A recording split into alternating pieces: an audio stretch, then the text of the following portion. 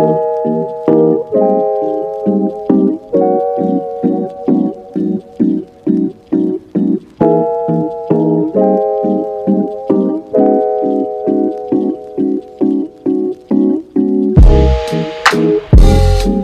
to the Honey Drop, your all-access pass to the Hamilton Honey Badgers. I'm Andrew Damlin, and today's guest is some homegrown talent from Burlington, Ontario via Lafia, Nigeria. He is the point guard / two guard for the Honey Badgers. His name is Caleb Agada. Caleb, how are you? I'm good. Thank you so much for having me, man. My pleasure. And the goal of this podcast is to kind of go along the journey of everyone who's come through Hamilton. And I know you're playing at home and you're loving it, but the end journey is certainly not the Honey Badgers, but it's definitely a stepping stone people use to sometimes propel themselves all the way to the NBA. So I appreciate you coming on and going along the journey a little bit with us. So like I said, you're born in Lafia, Nigeria. You spend the first 6 years there. Then you move over with your mom and your sister to Burlington, Ontario. Is there, between being in Nigeria or Burlington, is there a first vivid basketball memory you have, whether it was over in Africa or here in North America? Zero basketball memory. Basketball actually started when I came to Canada, probably between the ages of 6 to 8 years old, just getting dropped off at the local Ron Edwards YMCA in Burlington, actually. So I've done a lot of interviews about that, so it's good to kind of mention the Ron Edwards YMCA and people might understand what I'm talking about. So, all right. Now, are you a poker player? No poker. Okay, so that it doesn't matter. There's just a saying in poker that might apply to you. There's a saying that the best thing in poker is winning at poker. The second best thing in poker is losing at poker. It's kind of like a sixth saying where you enjoy basketball so much, obviously, when you win. But in interviews I've heard you do, it seems like you almost enjoy failing as much as winning because it gives you this opportunity to be better. Is there any truth to that? Like, where did that sort of mentality come from where you really thrive off the failure rather than it being a detriment to you? I think failure is just an opportunity to get better. I think more is actually gained through failure than winning. I don't even know where I kind of adopted this type of mentality from. I feel like it's always just been something that's a part of me. Especially maybe from my mom also. Like, we've had a very difficult life, obviously, coming from Nigeria, so we faced a lot of adversity. And sometimes that adversity comes in the form of just failure, and you don't just give up from that adversity. You learn from it, you grow from it, and then it gives you another opportunity to show what you're really made of. So failure is just nothing. It's nothing new to me, and it's definitely nothing that I'm afraid of or don't welcome, So it's just, I don't know. I just feel like it's failure is just, for me, it's just failure, just another opportunity to be better. You've talked a lot about your relationship with your mom, how she never wanted you to take on basketball as a really serious vocation. She wanted to make sure your grades were good, so you stayed in sports. And she never was truly supportive, even as you were showing out at the University of Ottawa. But at the same time, you credit her so much for that work ethic you have. And what you always say is no matter where you were in your basketball career, you were always working so hard. But my question to you is, between you and your mom, who has a better work ethic? Oh, come on. I can't pick me, man. I can't say that. So it's my mom for sure. Cause, just honestly, living in Burlington, she actually was in Canada 2 years before me and my sister. So she had to kind of build a foundation to prepare for me and my sister to kind of enter and walk into, and she did that. And ever since we got here, I just seen nothing but hard work and sacrifice. So my mom definitely wins that battle 10 out of 10 times. That's an easy answer. Fair enough. So as you continue along your journey, you go to Assumption High School in Burlington, and you said your team was trash. You said you were trash. You said you were barely coming off the bench. You were at the end of the bench type of player. And another thing you said is you were asked, what would current Caleb tell old Caleb as to how you would act? And you said, I would tell young Caleb to relax. Now, Given that, what's grade 9 Caleb on the basketball court? You're not playing much in like high school games, so I guess you're playing in scrimmages and maybe at the YMCA or on the playground. What's like Caleb Agada, 13, 14-year-old basketball player and personality on the court? He probably is just somebody who really doesn't know what he's doing, to be honest. Somebody who's just, kind of learning the game and just adapting the best way he could, but he was just definitely there because of the love for, you know, physical activity at a young age. I just really like to move. I really like to play all types of sports at that age, and basketball probably wasn't even my best sport at the time. I played like football actually. So I had a big football. I just had my friend group that I was in at the time. We really, really liked football. So that was my main. And then basketball was just made available like every weekend through the YMCA program. So that's probably what I played consistently. But at 13, 14, Caleb probably didn't really know too much about basketball, but he just enjoyed it and enjoyed the time he spent on the basketball court. So you work your butt off trying to make a career out of basketball. That's what you sort of were set on. You went to Assumption, you played rep ball in grade 10 and 11, grade 12, you went to Blessed Sacrament. You said you didn't have much success. You were a winning team, but didn't win a championship. Eventually you go to the University of Ottawa. You get all these recruiting calls and your mom's like, keep your grades up. And you won't, right. So I'll tell you, Caleb, I want to get you to stop yawning here because I'm going to increase your interest. Don't worry. Okay. So let's jump ahead a little bit. Okay. So, let's jump ahead to 2018, actually. Okay. You are selected to play for the Nigerian national team. You head back to Nigeria for the first time in 10 years. I'm wondering, as someone who's, you say you wanted to reconnect with your roots when you went back, and that it had been 10 or so years. So you were 14 the previous time you'd been to Nigeria.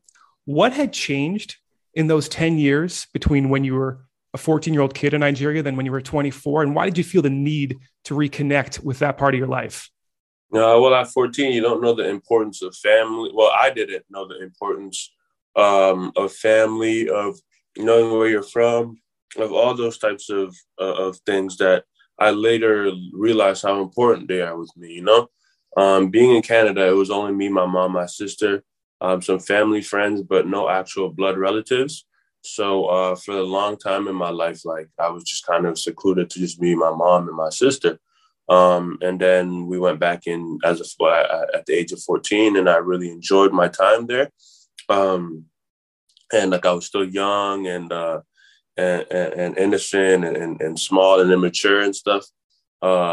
But then when I went back at 25, it was, okay, I'm not coming back with just an empty 14-year-old brain anymore. I'm coming back as a fully matured man now, like with understanding of these are my people, these are my blood relatives. And I'm here to kind of, I'm here for basketball, but also like I need to make sure that I connect with them because, this might be the only chance I get for a long time. And I'm here doing something that could potentially make them proud. So it's important that I could connect with them. Yeah, you're making your family proud. You're making your mother proud. I'm sure she's so proud of you right now. And so you had made a career for yourself by that point. And I want to get to how you built that at the University of Ottawa. And what I wanted to do is I wanted to play a little game of Caleb Agada trivia. And the trivia is I tell you a date. Yeah. And you tell me the significance of that date, what game was played on that date. I'm going to lose this game horribly. I have the worst memory ever. Okay, well, I tried to choose very significant dates, although the first one's a little bit obscure, I must say. The first date I have for you is January 21st, 2014. January 21st, 2014. So what am I? I'm in college, obviously. Correct. That's probably my 2013 is my first year. 2014 is my second year. January. So we're definitely in the OUA playing somewhere. It's not the championship. It's not championship weekend. January 21st. What relevant happened? All right. You lost by 24 to Carleton. Ooh, okay. If we doing that, I definitely erase that out of my mind. Okay. You lose to 24. Yeah. You lose by 24 to Carleton. And the reason I bring up that date is because of the next date. And I'll just give it away. The next date is March 1st, 2014, the OUA final. But after January 21st, your rival, Carleton, the cross-city rival, after you lose by 24 to them, what gives you the sort of audacity to think that you're going to go and win the OUA title and beat them after actually twice being blown out by them in that season?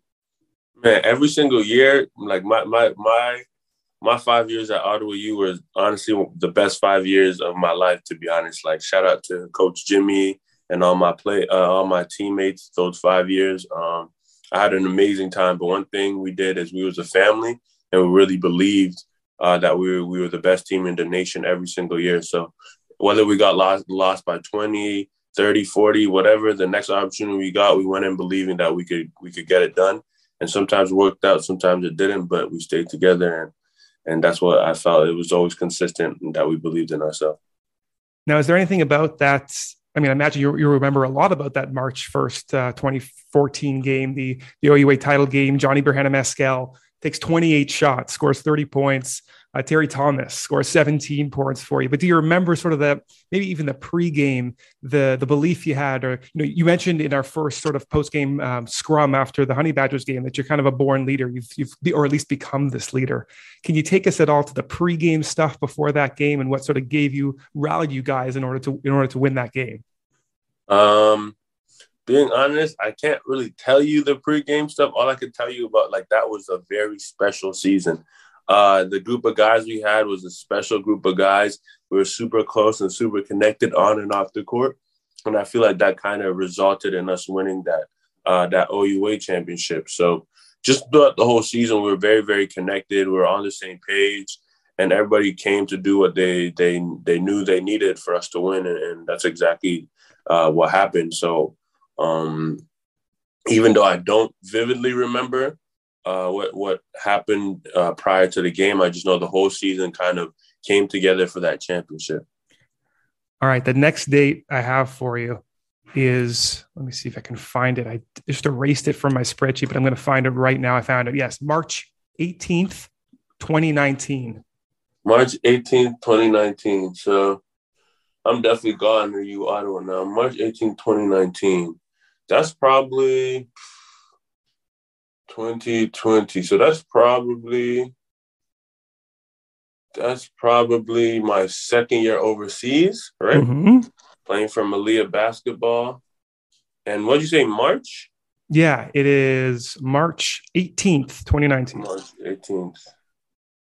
Oh, so I'm playing in my second year. Did I have a big game or something? You had a big game. You definitely had a big game. So March, April, May. Is that a playoff game? Yep. Ooh. Was that when I had 27 and 13 or something? It was, yeah. So that was the game? Yeah. That was the game. Can you relive that game for us? Man, that was actually a crazy game. So it was that was in the second division, Spain.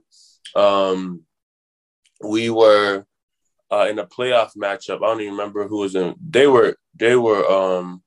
No, we were actually in first place. We were ahead of them. Sorry, we were ranked higher than them. So we had split.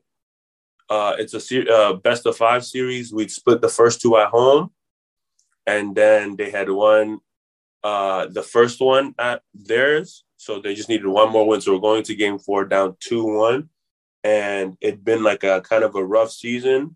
I kind of had picked up my momentum towards the end of the season in playoffs, and I just felt I wasn't ready to go home. I wasn't ready to let the season be over. And I just came and had just crazy, crazy performance, something that myself needed and the team needed. And we forced a game 5 back at home, and went back and closed the series. So it was one of those performances where I really was proud of myself. And I really owe it to the work I had been putting throughout the whole season. It came and just helped me in the end, and it put us in a really good situation. So it was a really good memory for me. I'm glad to bring up good memories for you. And the question I like to ask, you're a scorer more than a shooter, although you can definitely shoot the ball. But I've asked a bunch of shooters this. It's impossible for a lay person like me to understand is, what does it feel like to be feeling it? Ooh, what? It's honestly to be feeling it is one of the best feelings on the planet, especially for a basketball player, right? Because it's just that's just your dream come true, basically. It's you're shooting and everything is just going in. It's just there's no real answer to that. No matter the situation, it's okay, if you're down by 30 and you're making everything, you're in a situation where you're getting closer, so you're motivated and it feels good.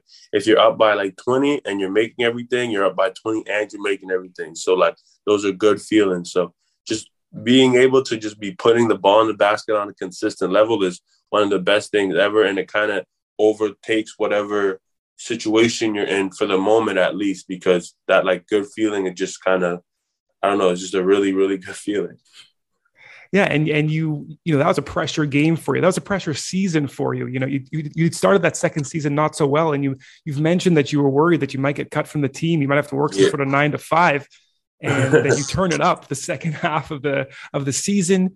You go to Beersheva, I think. Is your next stop after Malia, and you talk about your ability to thrive under pressure. And I'm from a Jewish family. I know the pressure from Jewish parents about, and I know the pressure from Israeli fans that they put on you. And if it's anything like the Jewish parents that I have, that a bunch of us have, it can be a lot. But at that point, you've thrived so much under the pressure. But what is it like to play in front of an Israeli fan base? I've seen how passionate they are. What's the pressure from that side of things? Man, okay. So first, like, I played for Beersheva, and the fan base and the organization was the best I've ever had in my entire career. Like, the way they took me in, the love that they showed me was like nothing short of just spectacular. And I'm so grateful to have been in that situation.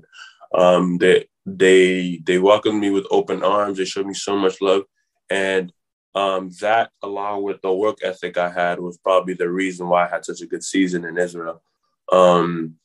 But so aside from them, let's talk about the opposition. Like, so when I'm going away and playing again, that's something completely different. That's something that's crazy. That's some of the most hostile environments that I've definitely ever played for. But it just comes from a place of just passion, where they're so passionate about their team, they're so passionate about their players, so passionate about their organization that all they want to do is win. There's a lot of places like that in Europe. But that was my only not my only experience, but my first real experience with like hostile environments and crazy crowds. So yeah, the Israeli fan base is crazy, but the one I played for was nothing but love, and I appreciate it. And listen, you thrived. You led the Israeli league in scoring at about 23 a game, if I'm not mistaken, and you were able to parlay that into the Olympic. You go to the Olympics with Team Nigeria, and I gave it away. I shouldn't have given it away. But the last date I have for you is July 10th, 2021. What happened on that date? July 10th, 2020. Is that Team USA game? That's right. Yeah. That's a Team USA game. So, July 10th, 2021. Special day for me. Again, a result of just all the hard work I put in, and also just timing, just was stayed ready the entire summer. Knew that what I wanted to accomplish in the summer, and then my jersey got called at a time where I knew it would be big for me to perform, and that's exactly what I did. It was a special situation, special environment, playing with my brothers for real, like my people who have the same heritage as me. And accomplishing that was something monumental, and inspired the whole nation. And we definitely got like our flowers. We got so much support and love all over the world. And it was an extremely special event. And I'm grateful that it's something I was a part of in my life, and an accomplishment that I have.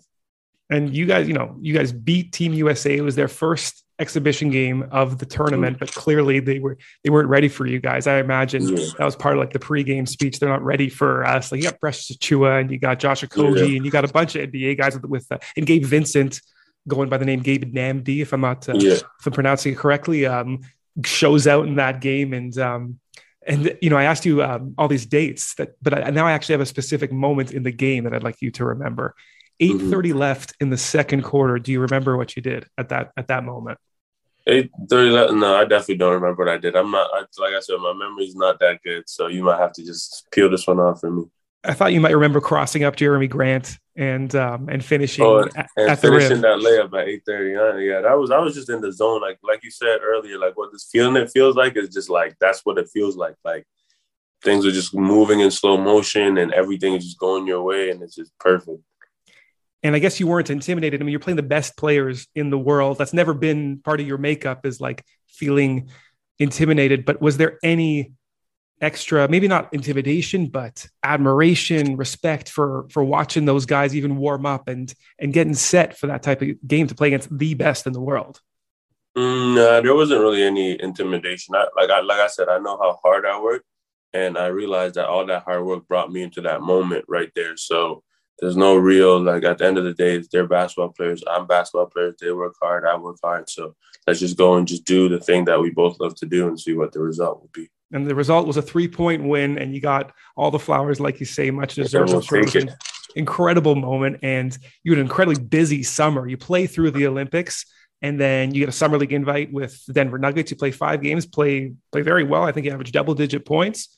But after that, you go to Melbourne for the season with Melbourne United. And one of your teammates is Matthew Dellavedova. And I just wanted to ask, he just seemed like the biggest pest nuisance when he was in his heyday for Cleveland, sort of trying to guard Steph Curry in those finals, if you remember. What's it like practicing against Matthew Dellavedova? First off, Delly is just like a great human being, like just an amazing teammate too. Like the most positive teammate I've probably ever had. Like never said anything negative. Was completely professional and just like a great human being, even beyond basketball. So practicing with Delly, again, to know a guy like Delly was very, very special. And like, I'm glad I got an opportunity to play with him and actually get to know him. But other than that, as a basketball player, defensively, he is unbelievable, you know? And he has a lot of heart, and he's not scared. He's very fearless. That's why he's in the NBA. I think he's a great basketball player and unbelievable defender, and like an unbelievable teammate, and even a better person. So Delly is definitely that guy for me. And on the subject of working hard, you've always said no one's going to outwork you. But in all of your travels and all these teammates you've played with, including NBA teammates on Nigeria, is there someone that comes to mind where you're like, holy cow, this guy's work ethic is crazy and I need to up my game, even if you're playing well at a professional level? Nah, because I'm the type of guy who I want to be the hardest working. If I find somebody who works harder than me, like I'll find a way to just keep working harder. So no, I haven't really. I've met a bunch of teammates who work definitely very, very, very hard. But when it comes to, but that's something that I take upon myself, especially as when I'm becoming a professional, because I wasn't always like that in college. But becoming a professional, I know that one of the things that would easily translate to success is being the hardest working person in every situation I'm in. So that's what I try to do every time I'm in a basketball situation. So you finish out with Melbourne, you fly over to Hamilton to play for your hometown team. You played a couple of games 2 seasons ago, I think, with Hamilton, but now we'll see what happens. Who knows? Everything's fluid when you're a star player. You might get called up, but you're hoping to play a full season with Hamilton. And I just wanted to ask you one more thing about Coach Ryan Schmidt and the sort of the recruiting job he might have done to help you come over. Because I've covered him for now 5 years, 4 years with the Raptors 905 and 1 with the Honey Badgers. And the word that people keep using to describe Coach Schmidt is genuine. Something real about him. Everyone says they want you to succeed, but there's something that makes you buy in terms of what Coach Schmidt says. Does that ring true to you, that genuine aspect of his personality? 100%. It just goes, and I've seen so many different coaches playing all over the world. Coach is definitely genuine. You could tell, the way he brings everybody together, the way he kind of organizes his team. It's all about being togetherness and the personalities and making sure everybody can gel together and create some type of connection throughout the season and even beyond that. So Coach Ryan, he's that guy, man. Honestly, coming into this team, he's made me feel so comfortable, and it's been so easy for me to kind of transition into this role that he has me in. And I definitely I got his back no matter what. I know he has my back no matter what. And we're going to work together along with our team and the organization to do something very special this year. So Coach Ryan, definitely a genuine guy, but that's my guy too. So grateful for him, grateful to be playing for him. Nice. And one final thought, obviously you show out in game 1 in a comfortable win. Game 2, you got the game-winning free throws on your hand. You make the first one, miss the second one. After the game, and they end up winning the game on their own free throws. Is this the type of failure you're excited about, or how long does it take you? You love it. Love it. we got a game in another 2 days. Time to do what I do, and we'll see. I hope I get in the same situation again next game, and we'll see what the outcome is. That's awesome. Now that attitude is something Hamilton fans, they flock towards because of that attitude, also because it's where you're from and the personality and everything you've been through. And listen, Caleb, I really appreciate the time you took for us today, and good luck in that game, and good luck in the rest of the season. Thank you so much. Also, can I say one thing? I'm actually doing a bunch of clinics throughout the summer, just basketball clinics, giving back to the community in Burlington. I have a whole website, and then on my Instagram, all that information is there. So it's just Agada Ball on Instagram and agadaball.com for the website. But if anybody listening is interested in putting their kids or has any aspiring basketball player children who might want to come and learn and have some fun, that they should definitely message me on Instagram or visit the website. Okay, we'll definitely do that. And we'll put all that information on the link in the podcast description as well, just to get the message out as clearly as possible. So we'll do that as well. We appreciate the clinics too. And thanks so much, Caleb. All right. Thanks a lot, man.